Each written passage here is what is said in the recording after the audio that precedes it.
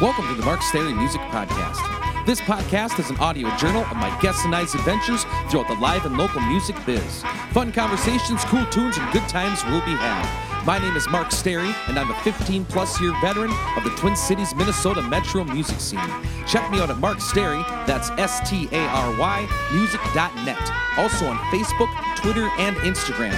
All of my original music, including my new track, Dog Park, is available for download on iTunes, CD Baby, etc. This podcast drops every Tuesday, if not before, on iTunes, SoundCloud, and most other places podcasts are available. If you enjoy it, please subscribe on iTunes. It's totally free and guarantees you'll never miss an episode. If you got an extra buck or two that you wouldn't mind tossing in the podcast tip jar, please visit patreon.com/Mark Stary Music Podcast. Also, consider helping get the word out in the street via social media, 5-star rating and review on iTunes, word of mouth, etc. Happy Thought of the Day is by Steve Earle. I don't believe that songwriting has to be profound, but I truly believe that it's a crime for you to go out of your way for it not to be. Thanks for tuning in, and welcome to the Mark Stary Music Podcast. Enjoy!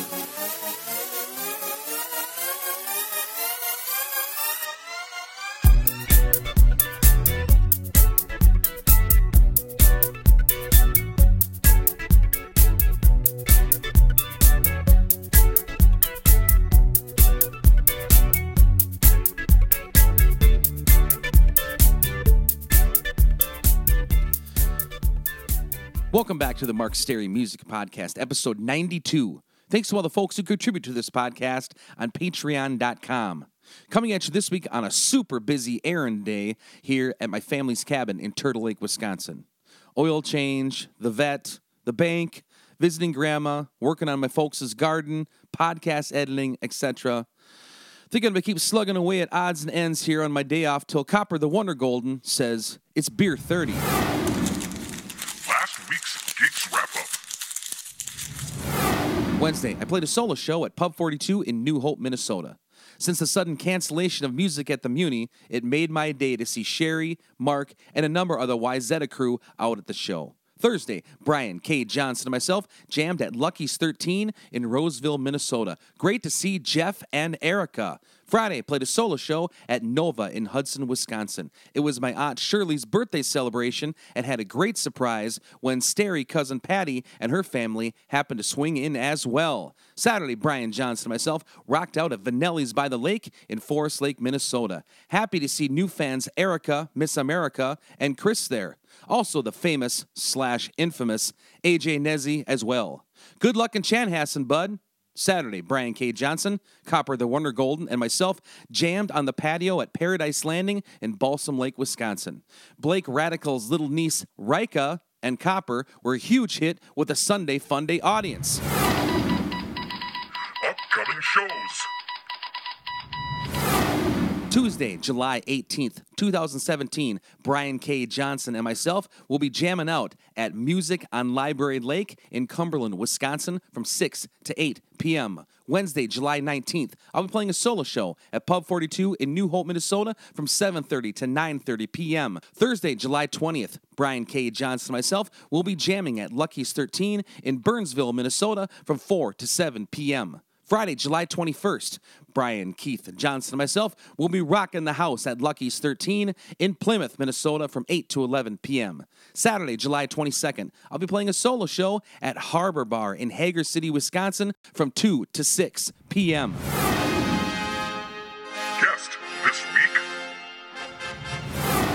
is part 3 of 3 with the frontman/singer-songwriter of the popular Minnesota rock band The Honey Dogs, Adam Levy. We discuss the Honey Dogs' hit song, I Miss You, The Police, the album 10,000 Years, etc.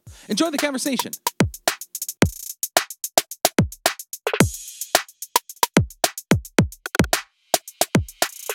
Mr. Adam Levy, welcome back to the Mark Stary Music Podcast, Part 3. We're still here at Karma Coffee here in Northeast Minneapolis, and thanks, Adam, for being on. Appreciate it. Thanks for having me. It's been fun. So last episode, we were kind of talking about your original stuff and songwriting stuff. Anyway, so let's say my grandmother is listening to this podcast, and what she might, you never know. and doesn't know who the Honey Dogs is or Adam Levy or whatever, out of all your albums, what do you think is the quintessential Honey Dogs record? Oh man, that's like saying, of your 3 children, who is the For a person that quintessential didn't know kid? anything about your music, what CD would you hand them? You know, I'm one of these people who always believes like the newest stuff is the essence and core of who you are. So when people ask me that, well, I don't know what you know, if I'm standing at the merch table and somebody's like, where do I start? I always say start with the new stuff. My solo record, Knob and Way, and Love and Cannibalism. They seem to be two sides of the coin. The Knob and Way is a really reflective, sort of deep and melancholy record, and Set the glacier to the sea. I'll be your martyr.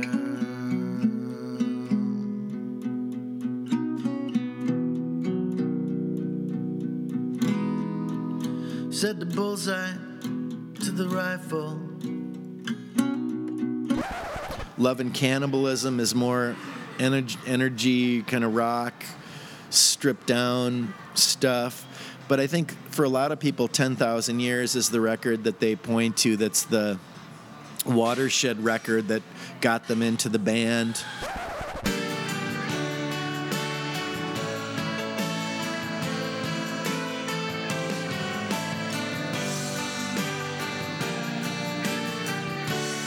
All the way from A to Z. From the speed of sound to the sound of dropping lead. If they weren't fans really early on, that was the record that that sort of pricked their ears up, like, wow, these guys are doing something kind of interesting. And it's a concept record, it's a story album, it covers a lot of musical landscape. It is, to a lot of people, it's very catchy, and yet the subject matter is very heavy and dark. Okay, where did you record that at? That was recorded primarily at John Field's studio when he was in Minneapolis, but we did a lot of work in Los Angeles when he moved out there. Okay. I don't want to bring up a sore subject. We could edit this all out anyway, but when you brought up Knob and Way, your son's art is amazing. Thank you. I'm an artist. I do that part-time portrait stuff, but that stuff is amazing. I've been Thank you. following your posts on his artwork stuff for years, and it reminds me when I was a kid there was that book called Scary Stories to Tell in the Dark, and it had that cool imagery like that. Yeah. So who is his influence as far as his artwork goes? It's amazing. Yeah. You know, It's we were like kind of Goya-ish kind of stuff. Oh yeah, that's a good call. There's definitely Goya and Ralph Steadman and Salvador Dali and this dude named Giorgio de Chirico, the surrealists. He was also really big into graphic novels. So Okay, there you go. what's his name? Is it Pettibone or Pettibone? Whatever the dude's name is. Comic books. You know, he was all over the place, and he was a big reader. You know, I think his mental illness was his biggest influence for sure. Okay. Kind of the struggle that he went through and the things that he saw, and those were very real to him. Okay. And they made their way into the art. The art was a conversation that he was having with himself about the nature of human suffering and evil, and the thoughts that he had, thoughts he couldn't control, thoughts that kind of dominated his every waking moment. Oof.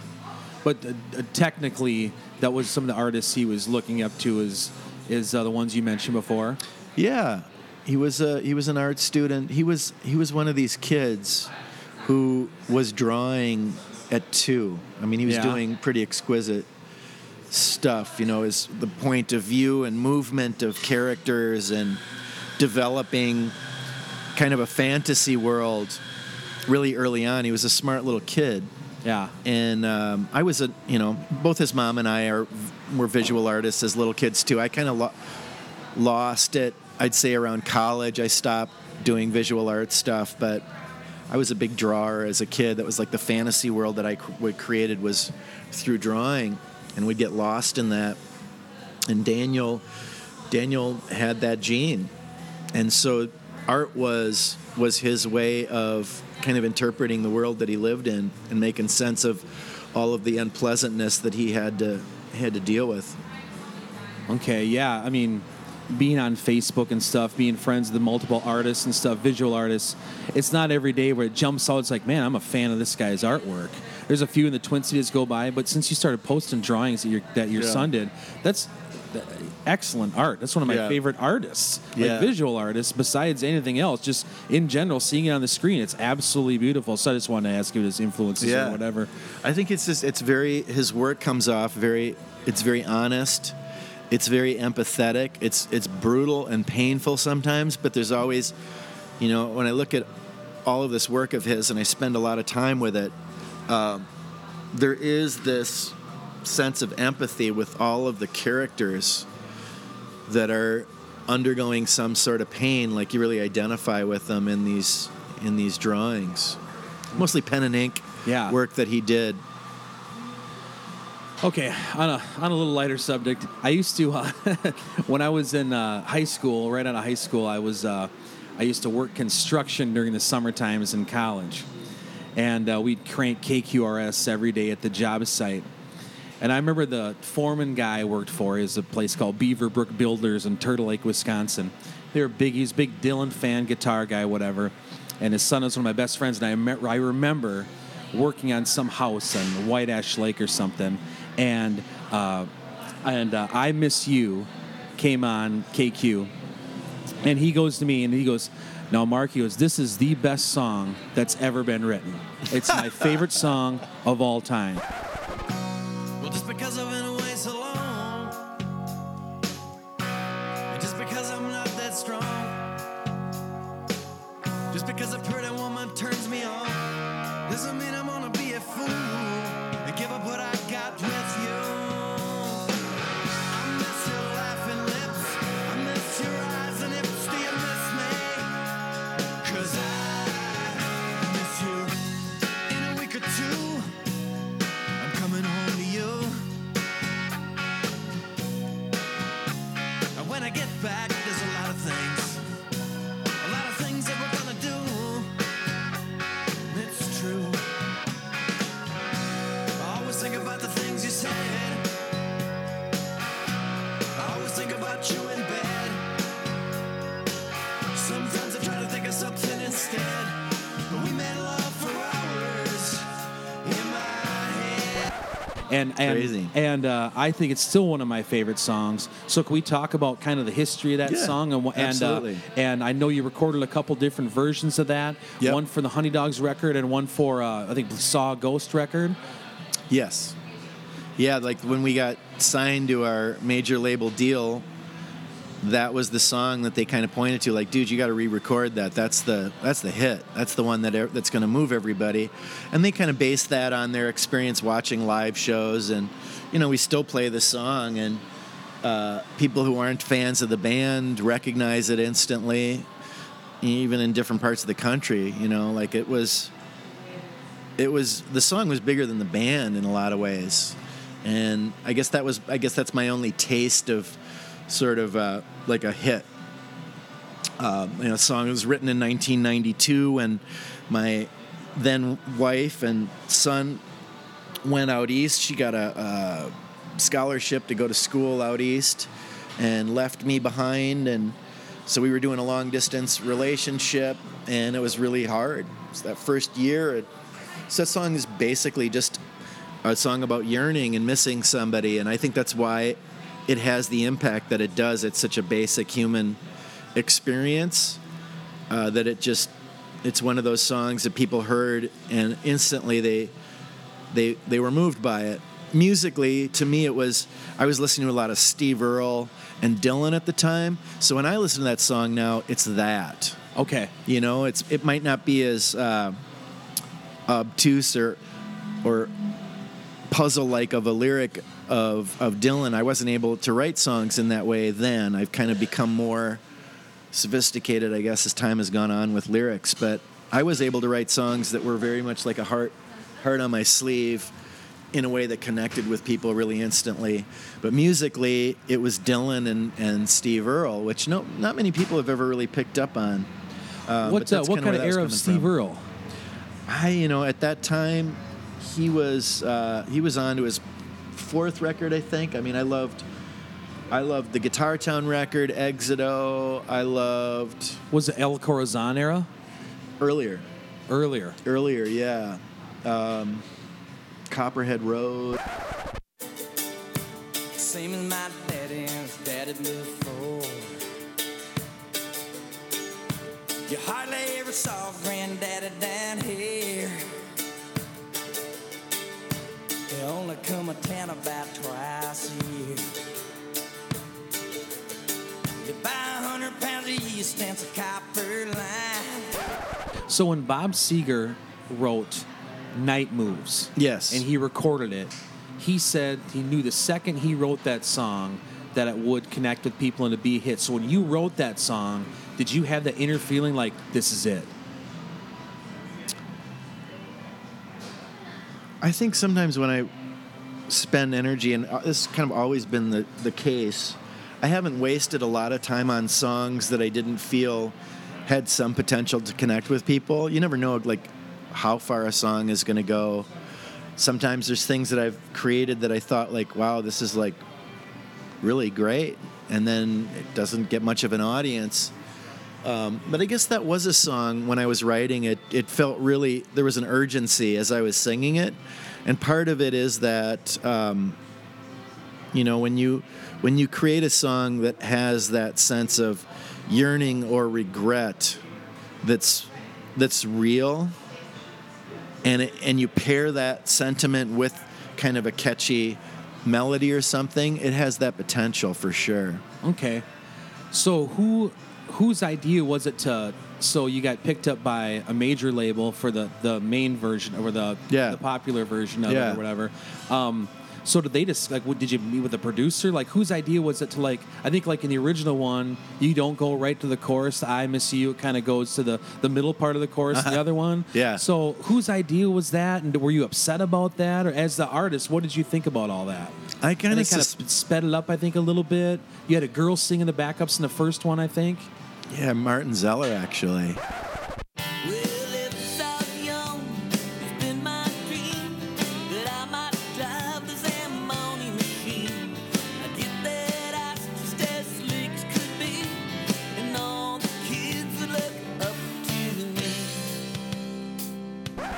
Yeah, I mean, that early, without going into a lot of detail, when the Picadors broke up, my brother and I started playing with Martin Zeller as we were kind of getting our solo thing going, or my Adam Levy turned into the Honey Dogs. And so there was some personnel overlap with Martin's band. Martin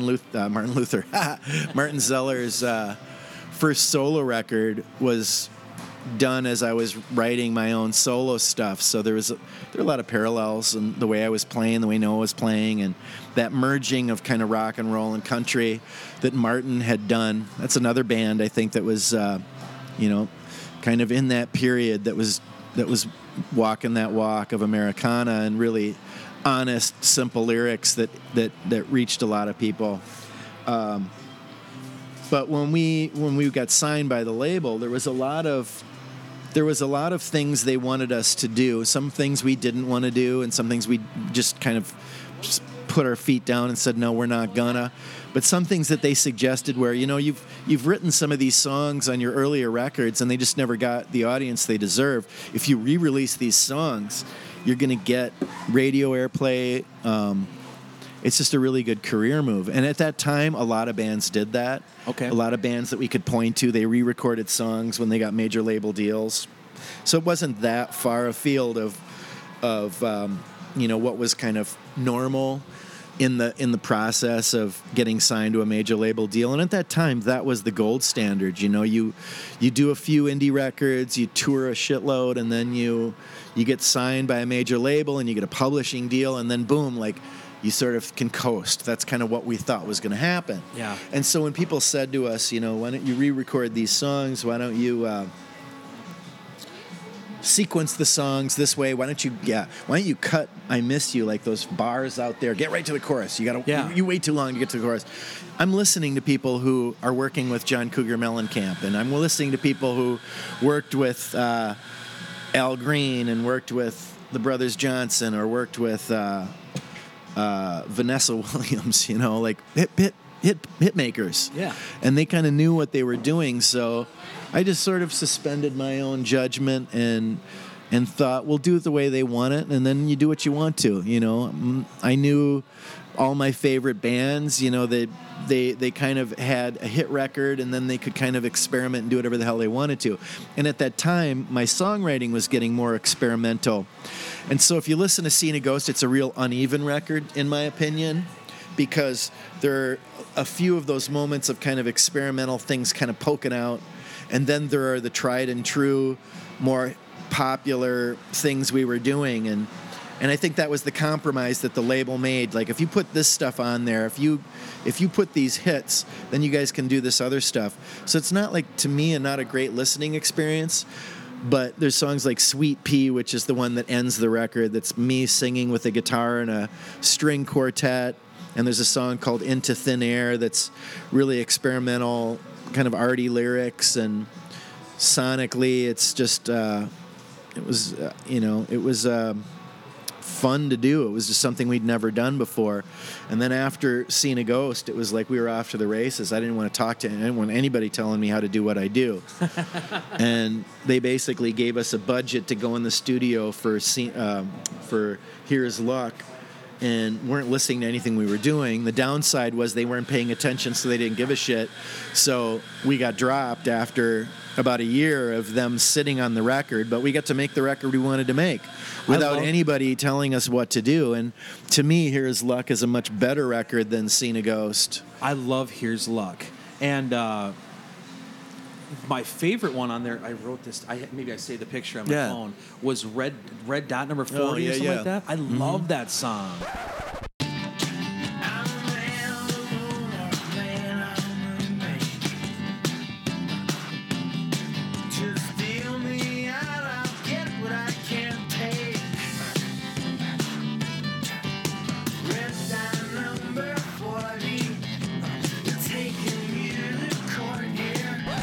Sure. That's off. That became kind of a standard live song for us too.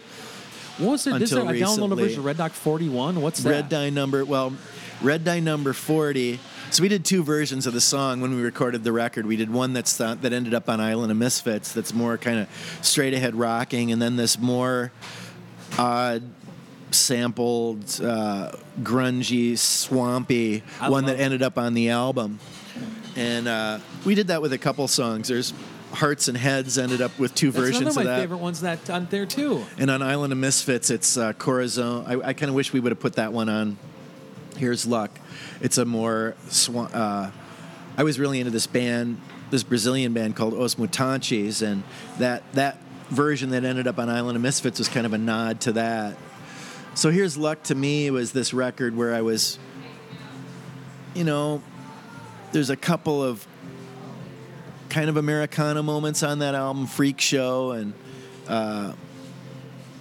Houses Next Door, and we sort of decided, let's get rid of that stuff, most of that country stuff. Rosie Flores came to town, we'll set it aside, and then after Here's Luck came out, we released Island of Misfits, which is a bunch of kind of outtake stuff and different versions that weren't on Here's Luck. Does Here's Luck have two album covers? Because on the iTunes, it's like feet and stuff, and then on the YouTube, it's you guys stand in front of the Como Conservatory. Yeah, I mean that was the promo photo shot at the conservatory, but the picture of the kind of freak show person standing on top of a woman on a bed of nails, that was the cover of Here's Luck. That was funny because I was walking around Como as I was discovering that song. Oh yeah, look at the picture. Oh, they're here. That's funny. I wonder if he tracked it in there. Yeah. A couple more questions. Yeah. I recently rediscovered while I was teaching this summer one of my favorite bands when I was a kid, In Excess Kick.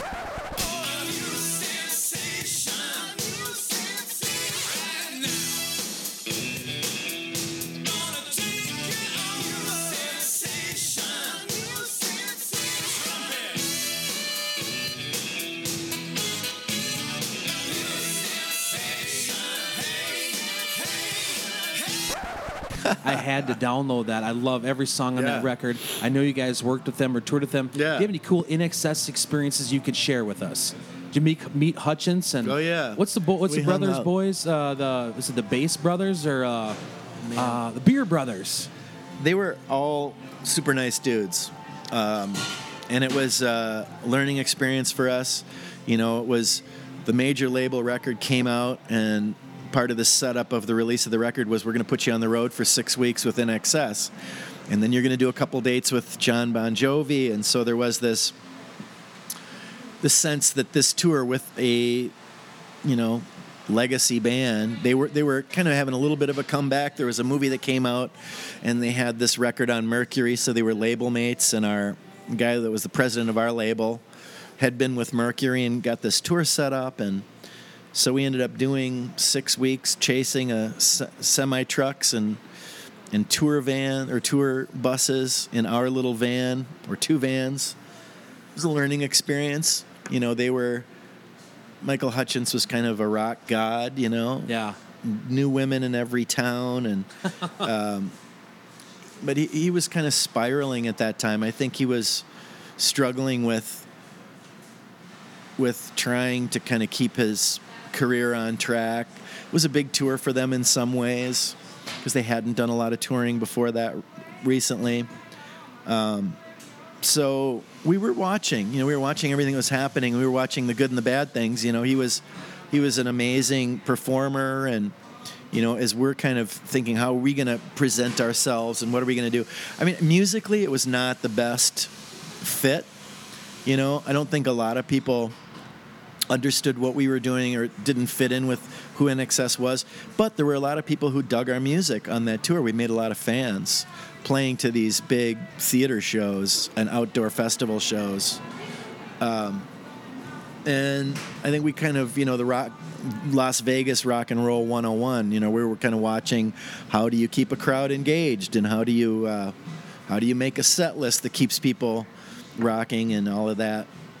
But Michael Hutchins was, you know, every night got more and more drunk and messed up, and it just seemed to sort of unravel. It was like we were watching this. You know, it was like, what's going to happen next? Is something bad going to happen? And when that tour was finished, he died. So that was like the last tour that he was on. Really? And there was like kind of a bit of a cautionary tale watching things happen. Like, oh man, I don't want to let myself go that much. I don't want to be out of control. I want to do this in a way where I'm sane and I'm not so drunk. And I was drinking a lot at that point. You know, we were partying a lot on the road. And that was kind of the way it was. Like, you know, have fun and celebrate being rock musicians. Yeah. But I was always thinking, like, what am I going to do next musically? This isn't really where I want to be right now. Yeah. Man, interesting. Love In Excess. I had to ask you about that. Yeah. Just a couple more here. So I had Scott Winham on here a while back, and he was talking about you guys that attended the same Police concert, and it was like this quintessential moment. Is that the one you were just talking about, the Yeah. Ecstasy Open Forum? Yep.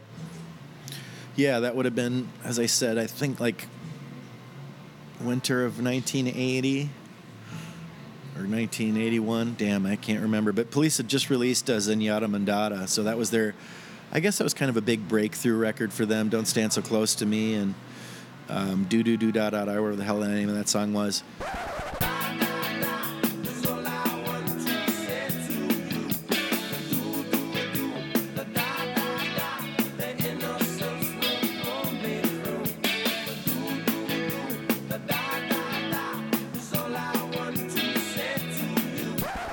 But there was like not a huge number of people there, which was kind of shocking to me. So there was this sense of intimacy of watching this band do their thing. But, you know, I knew that's what I wanted to do when I was at that show. I want to be up there. I want to be doing this. I want to tour. I want to travel. I want to play to big audiences, and I don't care how many people I'm playing to. That was the other revelation, was like, man, I listen to these guys on the radio, and I sort of imagine there'd be these screaming fans everywhere, and there's not. And maybe that's what it's kind of all about, just making music, and it doesn't matter if people, you know, are screaming for you or not. This is why you do it. Super cool. All right, maybe we talked about "I Miss You" as the story behind the song segment. There's one I got to ask. So my favorite ones is you're off your 2003 release, 10,000 Years. Yeah. Can you tell me the story behind that song? The song 10,000 Years? Yeah, I love that song. Well, it's a story record. Super catchy, man. Yeah, that's the sort of title track of the record. It is about the lead character in the story. It's kind of a science fiction story where this kid is a test tube kid somewhere in the near future. This woman smuggles him out of the laboratory and raises him, and he ends up kind of getting influenced by the world around him and becomes a small-time criminal, goes to jail, and then has like a near-death experience where he gets stabbed. A lot of it was based on work I was doing with at-risk kids, with youth offenders. Spent about 10 years helping kids get jobs and working with them. And so I just was amazed at all of the resilience and stories I was hearing, and thought it might be kind of cool to do a record about some of these kids and refugees that I was working with. And I was also like a big history fan and paying attention to what was going on in the world and the rise of Islam. Like it was really clear, like there was this force that was gaining momentum and power, and I didn't know how it was going to end, and wrote this story weaving these things together. This kid watches this war unfold on television, which is the theme song, 10,000 Years, of him going, oh my gosh, like all of this horrible violence and what's going to happen, and can't we just move beyond this horrible history of violence our planet's been consumed in. And at the end of the song, he sort of goes off to fight this war. So that's basically what that song is about. How about the cool chord changes? How does that go? I mean, that is just super catchy and cool. Thanks, man. The changes are just neat. Like, even besides lyrically, just a catchy, neat song. Yeah, it has key changes in it, which is probably a first in a Honey Dog song, I think, in that one. I can't remember before that doing that, moving from one key to another. So you go like, the first part of the song moves into a B part, which is a key change, and then it changes keys again. And it creates kind of this propelling urgency, which is that idea of watching this world kind of moving into a whole new violent order of things. And it was before 9/11. The song was written. So when 9/11 happened, we were about to make that record. Yeah. And we were playing these songs live on the road, and all of a sudden, like, there was this sense of this music being of the time, like maybe too much of the time. There's songs about the airplanes crashing and spreading disease and things like that, and it just felt weird. It felt like maybe that was the wrong thing to be singing about. So some guys in the band were like, "Can't we just like make a pop record and something really happy?" And I just plowed ahead and just said, "No, we're going to do this. We need to make this record. It's a really important record right now." It took a few years for it to come out, but it got an audience. People saw it as very timely. And interestingly enough, like when I play the songs now, it's still, they have a resonance. We've been living in this era of international violence, and our country is in a weird flux as far as our role of who we are internationally. Wow. That's a great song. Thanks. Thanks for sharing the story with that. Thank you, Adam Levy, for being on the Mark Stary Music Podcast. I really, really appreciate it.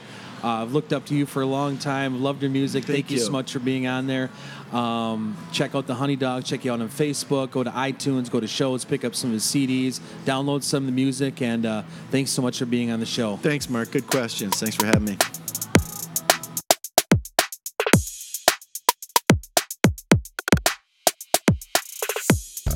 Thanks for tuning in to this week's edition of the Mark Stary Music Podcast. Hope you've enjoyed the program.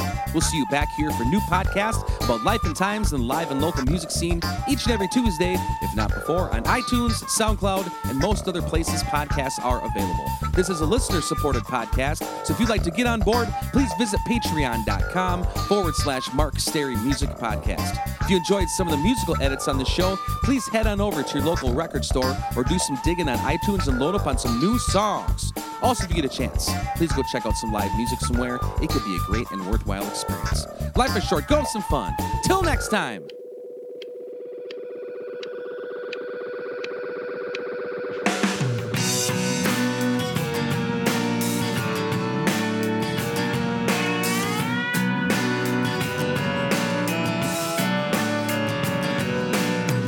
Doesn't look like one of our planes, boys.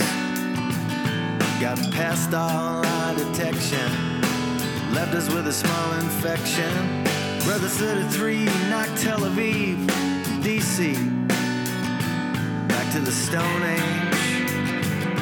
Heard he used the plague. Ticket tape comes down, buying war bonds in every town.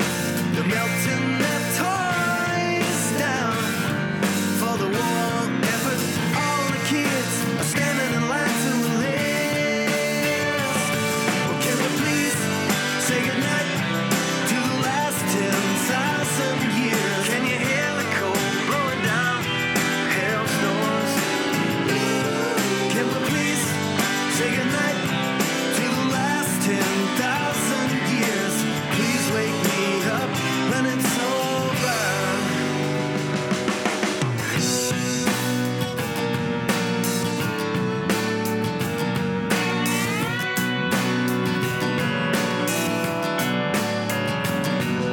The known republics issued guns to everyone when they found out the invasion stretched all across Asia.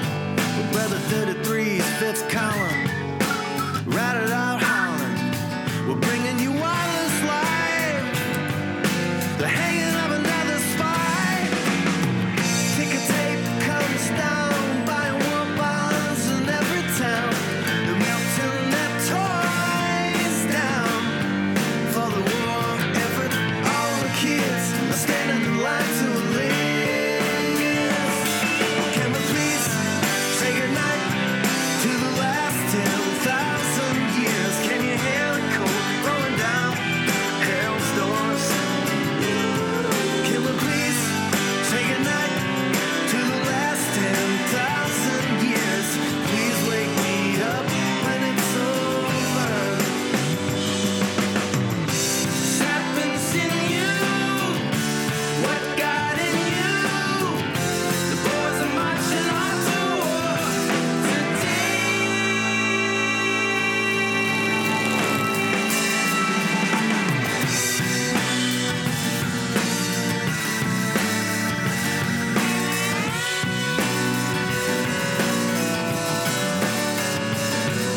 We found the plans for another final solution at the Exodus Hotel. Guess we didn't know you very well. We finally found Amelia Earhart's plane, the hole in the senator's shoe. They opened up another